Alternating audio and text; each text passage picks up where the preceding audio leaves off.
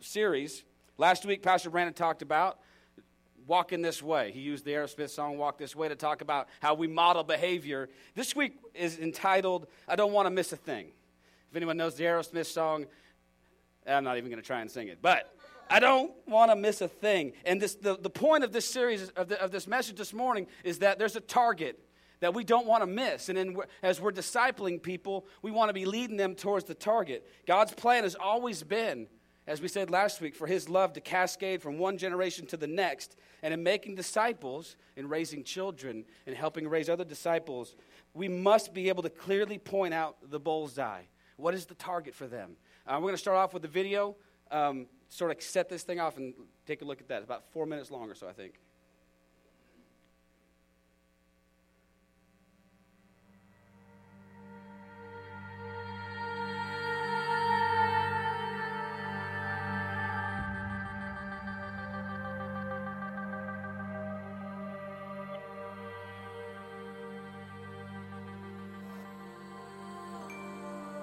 What if I told you Jesus came to abolish religion? What if I told you voting Republican really wasn't his mission? What if I told you Republican doesn't automatically mean Christian, and just because you call some people blind doesn't automatically give you vision? I mean, if religion is so great, why has it started so many wars? Why does it build huge churches but fails to feed the poor? Tell single moms God doesn't love them if they've ever had a divorce, but in the Old Testament, God actually calls religious people whores. Religion might preach grace, but another thing they practice. Tend to ridicule God's people. They did it to John the Baptist. They can't fix their problems, and so they just mask it, not realizing religion's like spraying perfume on a casket. See, the problem with religion is it never gets to the core. It's just behavior modification, like a long list of chores. Like, let's dress up the outside, make it look nice and neat. But it's funny, that's what they used to do to mummies while the corpse rots underneath. Now, I ain't judging. I'm just saying, quit putting on a fake look. Because there's a problem if people only know that you're a Christian by your Facebook. I mean, in every other aspect of life, you know that logic's unworthy. It's like saying you play for the Lakers just because you bought a jersey. See, this was me too, but no one seemed to be on to me. Acting like a church kid while addicted to pornography. See, on Sunday I'd go to church, but Saturday getting faded, acting if I was simply created to just have sex and get wasted. See, I spent my whole life building this facade of neatness, but now that I know Jesus, I boast in my weakness. Because if grace is water, then the church should be an ocean. It's not a museum for good people, it's a hospital for the broken, which means I don't have to hide my failure, I don't have to hide my sin, because it doesn't depend on me, it depends on him. See, because when I was God's enemy, and certainly not a fan, he looked down and said, I want that man. Which is why Jesus hated religion, and for it he called them fools. Don't you see so much better than just following some rules? Now let me clarify. I love the church, I love the Bible, and yes, I believe in sin. But if Jesus came to your church, would they actually let him in? See, remember he was called a glutton and a drunkard by religious men. But the Son of God never supports self-righteousness, not now, not then. Now back to the point, one thing is vital to mention. How Jesus and religion are on opposite spectrums. See, one's the work of God, but one's a man-made invention. See, one is the cure, but the other's the infection. See, because religion says do, Jesus says done. Religion says slave, Jesus says son. Religion puts you in bondage, while Jesus sets you free. Religion makes you blind, but Jesus makes you see. And that's why religion and Jesus are two different clans. Religion is man searching for God. Christianity is God searching for man. Which is why salvation is freely mine and forgiveness is my own. Not based on my merits, but Jesus' obedience alone. Because he took the crown of thorns and the blood dripped down his face. He took what we all deserved. I guess that's why you call it grace. And while being murdered, he yelled, Father, forgive them. They know not what they do. Because when he was dangling on that cross, he was thinking of you. And he absorbed all your sin, and he buried it in the tomb, which is why I'm kneeling at the cross saying, come on, there's room. So for religion, no, I hate it. In fact, I literally resent it. Because when Jesus said, it is finished, I believe he meant it. Amen, right? See, the simple truth is this. You and I are tasked with making disciples. The Great Commission didn't say, go ye therefore into all the world and make a bunch of converts. We can do that pretty well as a church. We're pretty good at it. What the Bible says is, go ye therefore in all the world and make disciples. We're supposed to be pointing people towards what's real and what's true. We're supposed to be pointing them to a relationship with Jesus Christ, not to a system. Amen? So if we're pointing people towards religion, we're pointing them towards a relationship with the law. We're pointing them towards a relationship with a system, not towards a relationship with the one who fulfilled the law. I want to be raising my children in such a way that I'm pointing them not towards a system, but to a Savior. Amen? I want to point them to Jesus Christ. If you think about this, if you're a first century Jew and Jesus is coming along and he's preaching this stuff, man, we call the gospel good news, but it wasn't always received as good news. Think about this for a second. If you're the people who are invested in this system, your identity, your livelihood, your entire life and family wrapped up in this whole deal, when Jesus comes along and basically says, we're done with this, how does that make you feel? It's going to be a shock to your system. It's kind of like if you put it in terms of technology, if you were heavily invested in Blockbuster and Netflix came along, Netflix was bad news for you. Y'all know what I'm talking about? There's a whole lot of blanks. All right, let me go back a little ways. If you were heavily invested in the Betamax, I'm trying to figure out where we are age-wise. If you were heavily invested in the VHS tape, like I was, and then the DVD came out, and then you went, oh, man, this is great, but what about all this stuff, right? If you were heavily invested in Blockbusters, you watched them file for bankruptcy time and time again because Netflix pretty much put them out of business. Here's what happened. Jesus put those turkeys out of business. They made a living off of shilling the people for money. They made a living off of putting themselves above everybody else and holding themselves separate. They made a living off their status. And Jesus came along and said, no more of that. I'm done with this. And so what do you think they did? Well, we know what they did. They crucified him for it. But you know what? It's still good news. It's good news, but to those who received it first, it might not have sounded like such good news in the beginning. But in order to contrast what religion and relationship looks like, we need to know some differences, and that's what we're going to talk about this morning, okay? I don't want this to just be a bumper sticker we put on our cars or a slogan we tell people to try and win them to Christ. We say, oh, it's not about religion, it's about relationship, but we don't bother explaining what we mean by that, right? It sounds good. Really? Does it? But what does it mean? So here's what we're going to do. I'm going to contrast some things for us and give you a few things that religion tells us versus what Jesus would tell us, okay?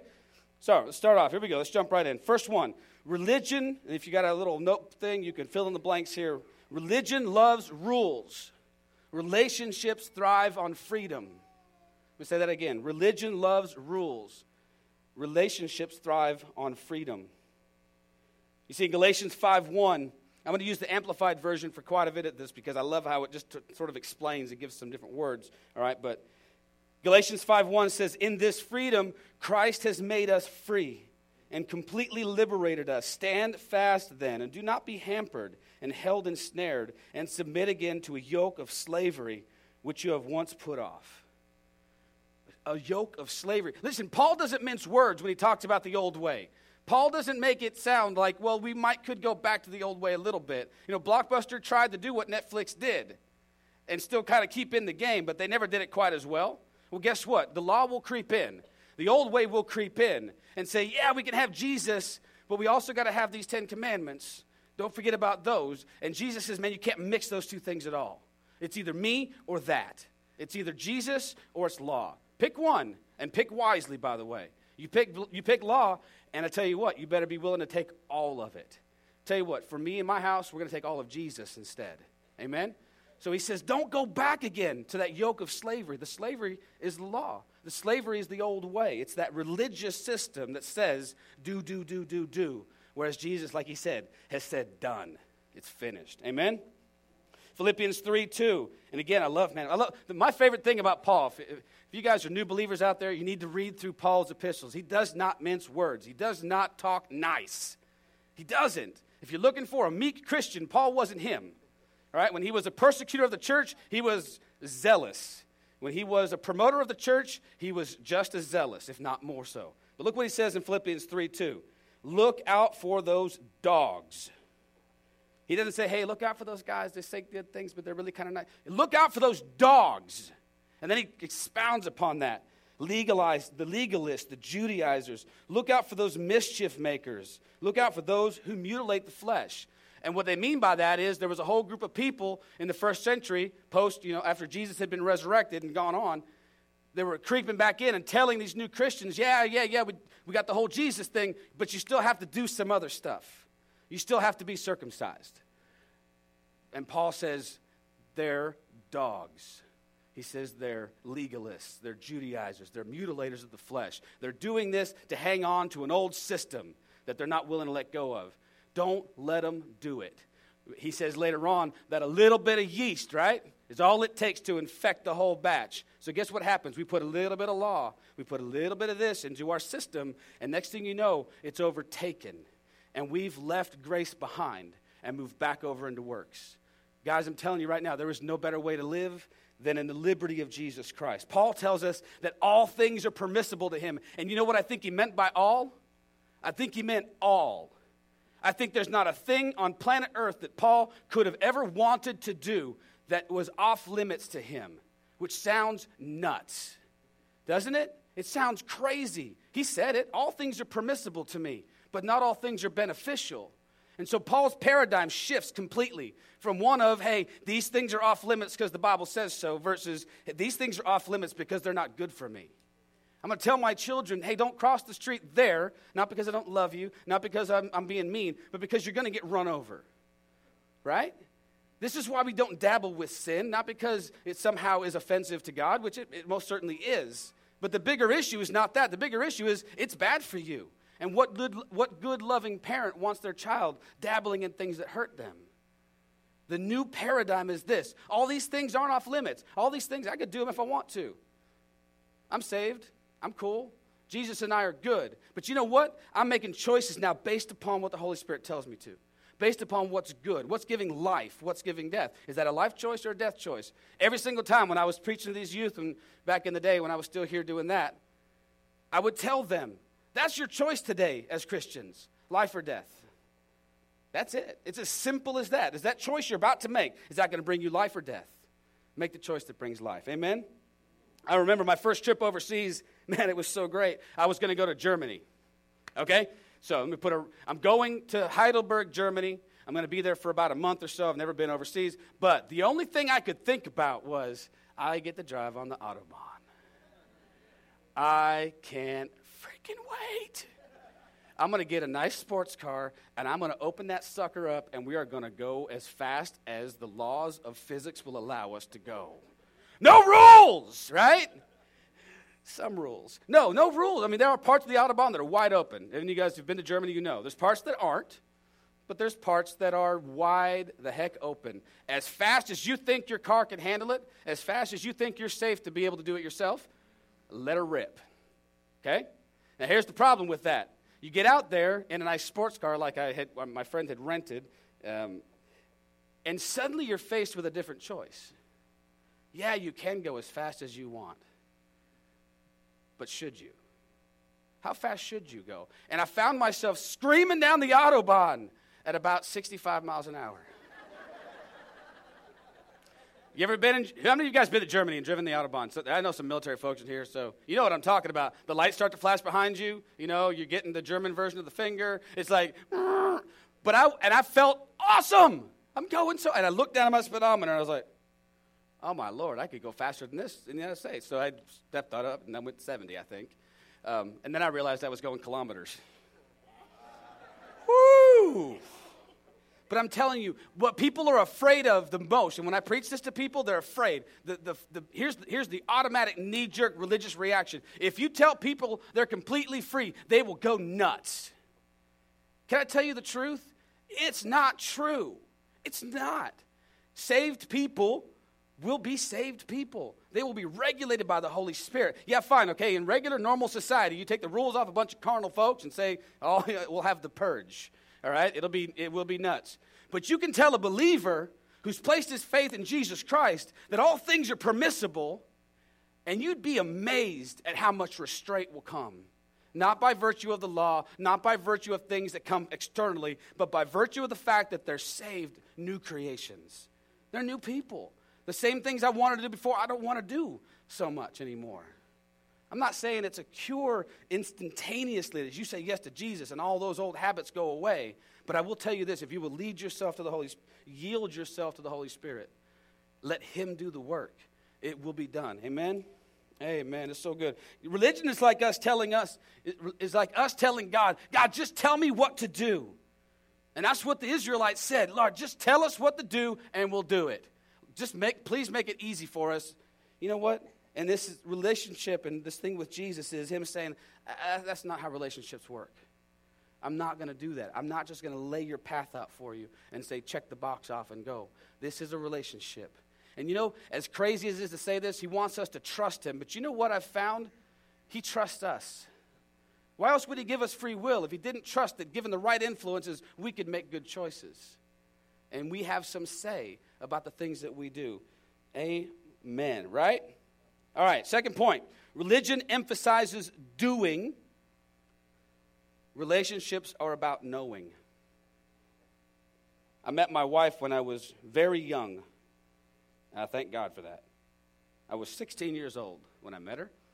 And although there have been times in my life, we've been married 23 years, all right? We've got 4 awesome kids, about to rock a grandchild. Life is good for the Turney household, okay? Life is good. I beat you there. I win. But there were times, I'm going to call you Nana anyway. Everyone start calling Krista Nana. Just in sort of prophetic word. But there were times throughout our marriage when I wished I could download her brain into mine. And I wished I could just know what she was thinking. But you know what? It doesn't work like that. It's a progressive thing. You know what I mean? But there were times when just the knowing part, not the doing part. It wasn't about accomplishing things. It wasn't about, did you do this, having the honey-do list and checking these things off. It wasn't always about that. It was about how well do we know each other. Look at what Galatians 4 says. I love this. It says, if you seek to be justified and declared righteous and to be given a right standing with God through the law, you are brought to nothing and so severed from Christ. Look, it's not about doing, right? If you seek to make yourself good with God by accomplishing a bunch of stuff and checking a bunch of boxes, Paul's saying you're in for a rude awakening. It's not going to work. He says, you have fallen from grace, from God's gracious favor and unmerited blessing in that amplified version. I was always told that falling from grace, the picture I was given was that you had like backslid. You know, things are, oh, look at you, back out in the world, he's fallen from grace. No, backslid really means I went back into my old ways of accomplishing what I could on my own. I went back to the old ways of doing a list of chores versus having a relationship where I get to know God and he gets to know me. He says you've fallen from grace. Philippians 3:8, the first part of that verse says, indeed, and this is Paul talking again, I count everything as loss because of the surpassing worth of knowing Christ Jesus, my Lord. Everything. And he just got finished listing an entire litany of things he's accomplished. Paul is not just a guy who says, oh, you know, it's not all about that stuff because he's never accomplished anything, right? It's easy for a guy like me to say that. Man, it's not about what I've accomplished because maybe I don't have a list like Paul has a list. But Paul's got a list. He's not just a Jew. He's a Jew of Jews, right? He's of the tribe of Benjamin. He is circumcised on the 8th day. He is zealous for the church. He is all these. He goes down a list of all of these things that he is. And then he says, I count it all, and I can't even use the word in church that he says it all is. I told you, Paul was he could be kind of a coarse guy sometimes. But it's all poopy. It's all garbage. It's all trash. Think of stronger words if you want to. All of that is nothing compared to the surpassing knowledge of God, compared to knowing Jesus. And I like to think of it like this. If I didn't know Jesus, who cares about the rest of that stuff? Who cares? It doesn't even matter. And the longer you wish somebody, the longer you spend time with them, the better you get to know them. It was really funny because I'll go back to my wife again twice yesterday. And my kids laugh and think it's the funniest thing in the world. One time with the kids, one time without the kids. My wife and I said something the exact same time, the exact same thing. I don't even remember what it was anymore. But it was something. We're sitting around the table at home or something, and we just said the same thing in response to something one of our kids had said. And they looked at us and went, y'all have been married too long. I'm like, no, we actually know each other. sitting at the table at Applebee's last night having dinner, and the waitress said something, and we both sort of answered. I'm not joking. Word for word, what we said was the same, she and I. And it got me thinking that I want to be caught saying the same thing that Jesus is saying in response to the world. I want them to say something, and I would love for my words to match up automatically with what Christ would say in that situation. And I don't want to be more darkness in a dark world. I don't want to be adding more burden to a world that's already burdened. The point of making disciples is to point them to a place where they can be free. Amen? Amen. It's such awesome stuff. The third thing is this: religion emphasizes self-control, while our relationship with Christ produces it. Man, the worst thing about the old system was this: it demanded of you, but there was no power in that demand. It said, do, but there was no power to do it. It was just a requirement. And I like to think of it like this: it was like a mirror held up to the face of all of us. It was just this mirror that said, hey, look, you're not measuring up. That's what the law was for. It was the purpose of it. This is perfection, and this is how far you've come from it. With Jesus, it's not that anymore. Amen? The Bible tells us that self-control is actually a product of a relationship with Christ. Check this out. Galatians 5:22 and 23. I think I skipped the first one, buddy. But it says this: the fruit of the Spirit is love, joy, peace, patience, kindness, goodness, faithfulness, gentleness, self-control. Against such thing there is no law. So while religion demands, a relationship with Christ produces. Are we to have self-control? Absolutely. Absolutely. But you know what? The self-control thing is not really self-control. It's control as we yield ourselves to the Holy Spirit. It's control as we yield ourselves to what He would have us do. And it doesn't require effort on my part. I'm telling you right now, I can tell you that's, gosh, it's been several years now, but a lot of my Christian life was not this way. A lot of my Christian life was really about all of my effort. It was all about my self-control. And I got to tell you something, it stunk. I don't know, it's no wonder I never won anyone to Christ. It's no wonder, because what I was offering them was awful. Hey, let me give you a relationship with Jesus that produces condemnation, depression, fear, feelings of unworthiness, guilt, and shame. And they would say, I think I'm going to pass. Seriously, it's really good. You should come to church. You're going to feel totally smacked upside the head. It's like those people who walk out of church and go, man, I just got beat up today. It was so good. That's not what it's not to put too light a point on it, but it was awful. I walked away from the church for a long time. Y'all know, how many of you guys know you can walk away from the church while sitting in that pew right there? It's not a pew, but I sat in a pew. I can tell you this, and I'll be really honest with you guys right now. This is how honest I'm willing to be with you. I was in ministry to some degree and had said, I was done. It was so disheartening. It was so hard. It was so frustrating. And it wasn't until I got a hold of what I'm telling you right now that I finally understood that the problem was me, putting all of the emphasis on me. I was in a religious system that said, you have to do, and then God will do for you. And I never measured up. I was never good enough. Can I tell you right this morning? Jesus has come to make you free. He's come to give you a relationship with Him. And this isn't even in my notes. This is for free. I just feel like I have to say this. He's come to give you a relationship that's not based upon your performance. It's not based upon what you can do for Him. It's not based upon your ability to keep a set of rules. Matter of fact, the covenant God made with you, He didn't even make with you. He made with Himself.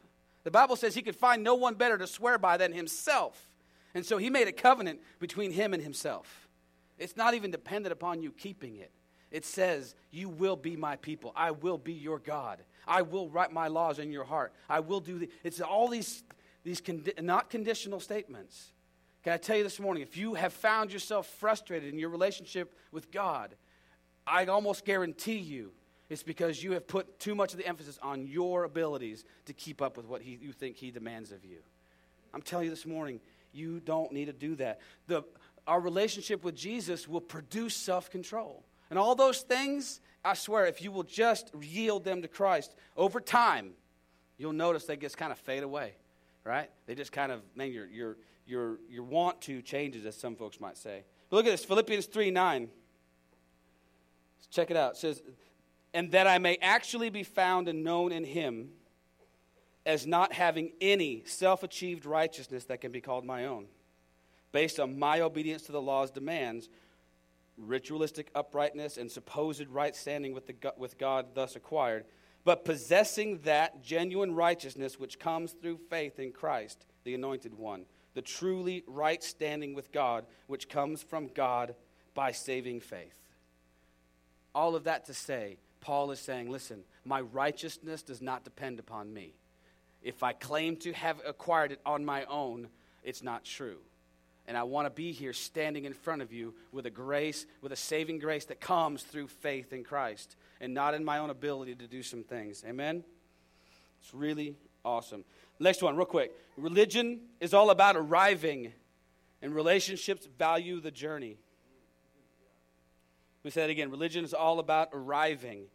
And what I mean by that is it's all about status. It's all about accomplishment. It's all about holding yourselves up. That's why those Pharisees walked around with all the different garb on, with all the different... It was obvious which one of those guys had status and which ones did not.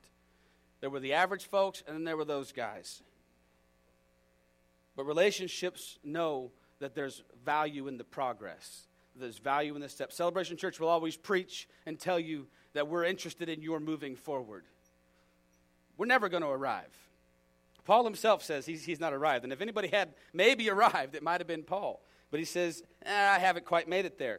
So we're not interested in arriving. We're interested in the progress and the journey. We're interested in going forward. Wherever you are in your walk with Jesus this morning, your next step forward is the most important thing. And it could be a little tiny baby step, or it could be a huge leap. It just depends on you and where you are with God and how he's dealing with you. Philippians 3:10 says, for my determined purpose is that I may know him, that I may progressively become more deeply and intimately acquainted with him, perceiving and recognizing and understanding the wonders of his person more strongly and more clearly, and that I may in that same way come to know the power outflowing from his resurrection, which it exerts over believers, and that I may so share his sufferings as to be continually transformed in spirit into his likeness, even to his death in the hope. I love that. And that's the reason kind of I went to that version, the Amplified version, is Paul kind of, he expands on some of those words, right? It's that I may not just know him, that I may progressively get to know him. That over time, God and I will spend time together, and as I am able to take it, right, I'll get more and more of what he wants me to have. Jesus said that he had more to tell us before he left and sent us the Holy Spirit. He said, I have more to tell you, but you can't take it. You know, he could have opened our heads up and poured a bunch of knowledge in there, but we weren't going to handle it. So he sent the Holy Spirit to bring us into all this truth. And it's a process. And we have to be, as believers, okay, not just with our process, because sometimes that's hard enough. I'm going to tell you, though, you need to be okay with your neighbor's process. You need to be okay with your spouse's progress. You need to be okay with the guy over there who you think is a total dirtbag. You know what? He's in process. Maybe he's not as far down the road as you are, or maybe you're not as far down the road as he is, but he's in process. And the step forward is the most important thing. Amen?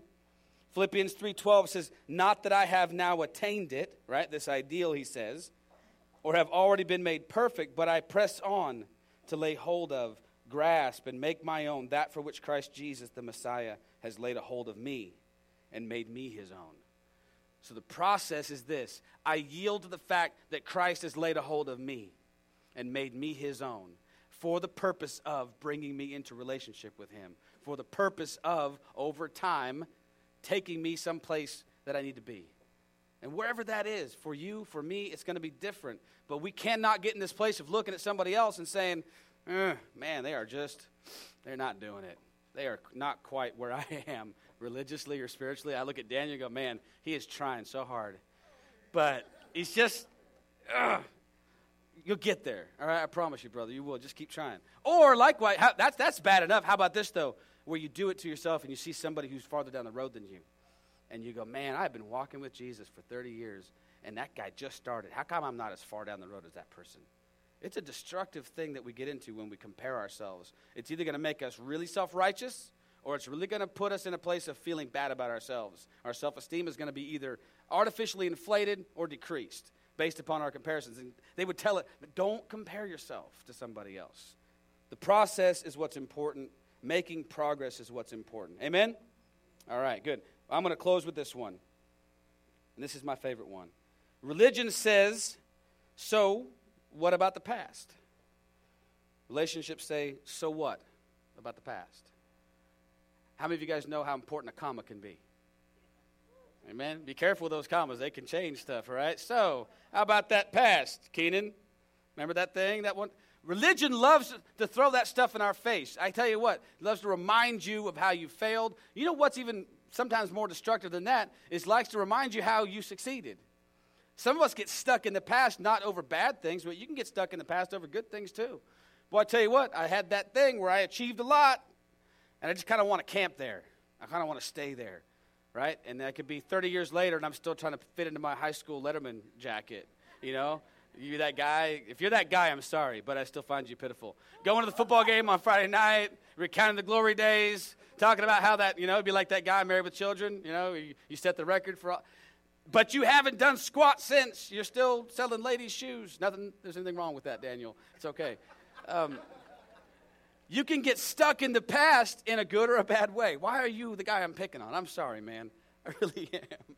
But you can get stuck. We have got to be, I've heard professional athletes say this all the time, that you got to have a short memory in professional sports, right? If you're a quarterback and you just threw an interception, you can't get up to the line of scrimmage the next play and go, I hope I don't throw another interception. Because guess what's going to happen? You will throw another. It's just you're going to get so zeroed in on that target, you're going to do it. So you got to forget it. Forget about it. In fact, there's a really good commercial on ESPN now with Charles Barkley where he talks about, you go see it. Just trust me. I should have had it where he's like, he doesn't remember any of that stuff.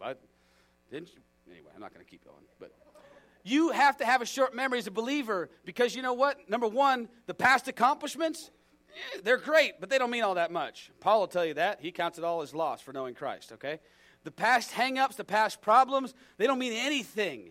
They don't have any bearing on your future with Christ. They don't have any bearing, quite frankly, on your future goals or your future, the way that God's going to use you. How many of you guys have met folks who you knew had a calling on their life? Boy, they were gifted, talented, whatever, and they made some bad decisions, and suddenly they've disqualified themselves. They think, I could never do that. I've been whatever, fill in your blank.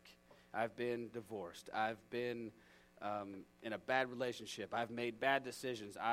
Whatever. I don't know what the thing is, but they've disqualified themselves in their own minds from doing certain things. I don't believe we're ever disqualified. Matter of fact, I think our lumps and our scars make us more qualified, to go into the world and say, listen, if I could be used of God, let me tell you about some things in my past that you'd be shocked about. God's using me. That's awesome stuff, right? But Paul tells us, look at this, in Philippians 3:13 through 14, where he says, I do not consider, brethren, that I have captured and made it my own yet, but one thing I do, it is my one aspiration, forgetting what lies behind and straining forward to what lies ahead, I press on toward the goal to win the supreme and heavenly prize to which God in Christ Jesus is calling us upward. That's what I do. I'm Paul the Apostle. This is a guy who wrote 2/3 of the New Testament. This is a guy who most of our understanding of what it means to be a Christian comes from this guy. He says, here's what I do. Second, a guy like that says, here's what I do, I listen. Here's what I do. I forget what's behind, and I press on to the next thing.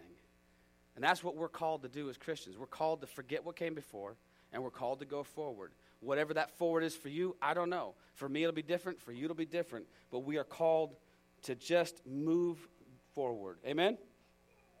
Look at this. 2 Corinthians 5:17 says, therefore, if anyone is in Christ, he is a new creation. The old has passed away. Behold, the new has come. The past is gone. And every single day we have an opportunity to wake up to the reality that the past is gone and that we get to move on from today. And we get to build on the foundation of today. If you're a young person, that's great news. If you're a not-so-young person, that's still great news. There's still stuff for us to accomplish, but we cannot live thinking about what used to be, thinking about what we have done or have not done, what we should have accomplished, what we didn't accomplish. All of that stuff has got to be put out of the mind. And we've got to accept the assignment that God has for us. I'm going to close by saying we got to choose to embrace the assignment to help the next generation to know God better and trust Him more. And all of that has to do with pointing the people that we're discipling towards a relationship with Jesus. It has everything to do with pointing them towards their Savior and not pointing them towards some system. Sometimes it's easier to do one than the other, isn't it? It's easier if I give you a list of things. Hey, do this, and you check the box off. It's like going to the gym, and the trainer gives you your little thing. Says, all right, I did my push-ups, I did my sit-ups, I did my woo. You can get out of here. But I'm here to tell you this morning that it's not that way with Jesus. We got to choose to accept our assignment. Amen? Amen? Good. What I would like to do this morning, if I could, just take a minute or two, if we could create a little quiet moment. If you're here today, maybe what I talked about this morning kind of struck you. Maybe it sort of hit home with you. But this whole thing about the past, I don't know why I felt like I needed to close with that. But I feel like there's some people, myself included, who can very easily get hung up on what used to be. Or, how about this, what they thought was going to be. Or what they thought they should have done. But this morning, I just want to make an opportunity for you, if you're here and you need to embrace this relationship with Jesus, if you need to embrace this thing that says, I'm moving forward from here and I don't care about what used to be, just make eye contact with me, raise your hand, do something, and let's get this thing moving forward. Amen, amen, amen. All over, that's great. This morning, we just want to say goodbye to that stuff, amen? We want to move forward, and I don't care what it is. I don't care how big or small it is. It's a good deal. Christ is offering us an exchange this morning of our old for His new, of our trying for His having already accomplished. How cool is that? All this stuff Jesus did for us. Amen? All right. If the believers would do me a favor, just join in with us. We're just going to say a prayer. And for those of you, maybe this is your first time to say this prayer, can I tell you right now, the prayer isn't magic words. The words you're saying aren't super special. They are confirming what you've already chosen to believe in your heart. The Bible says that if we will believe in our heart and confess with our mouth that Jesus is Lord, then we're saved. So this morning, all we're doing is affirming and confessing that which we have just chosen to believe. So if you would join with me, say, Heavenly Father, thank you for Jesus. This morning, I say goodbye to my past, and I embrace my future. Thank you for loving me. Thank you for forgiving all my sins. Father, I thank you for giving me the power to go forward. In Jesus' name, I believe I will be with you all my life. Amen. Amen. All right, that's good stuff. You guys do me a favor, stand up this morning. We'll say a quick prayer and I'll dismiss you. We have people on either side. If you need to pray with somebody, if you want to talk to myself or Pastor Brandon or the Lahones or those folks over there. Okay. I know who it is. If you need to talk to somebody this morning, please don't leave without seeing someone and praying, okay? But Father, we thank you for this morning. We thank you for the gift you've given us of Jesus Christ. God, we thank you that we can forget what's in the past and move forward, and that, God, we're not here to accomplish a set of rules, but we're here to have a relationship with the one who created the heavens and the earth. We thank you for everything. We pray for a blessed day. In Jesus' name, amen. Have a great day, guys. We'll see you next week.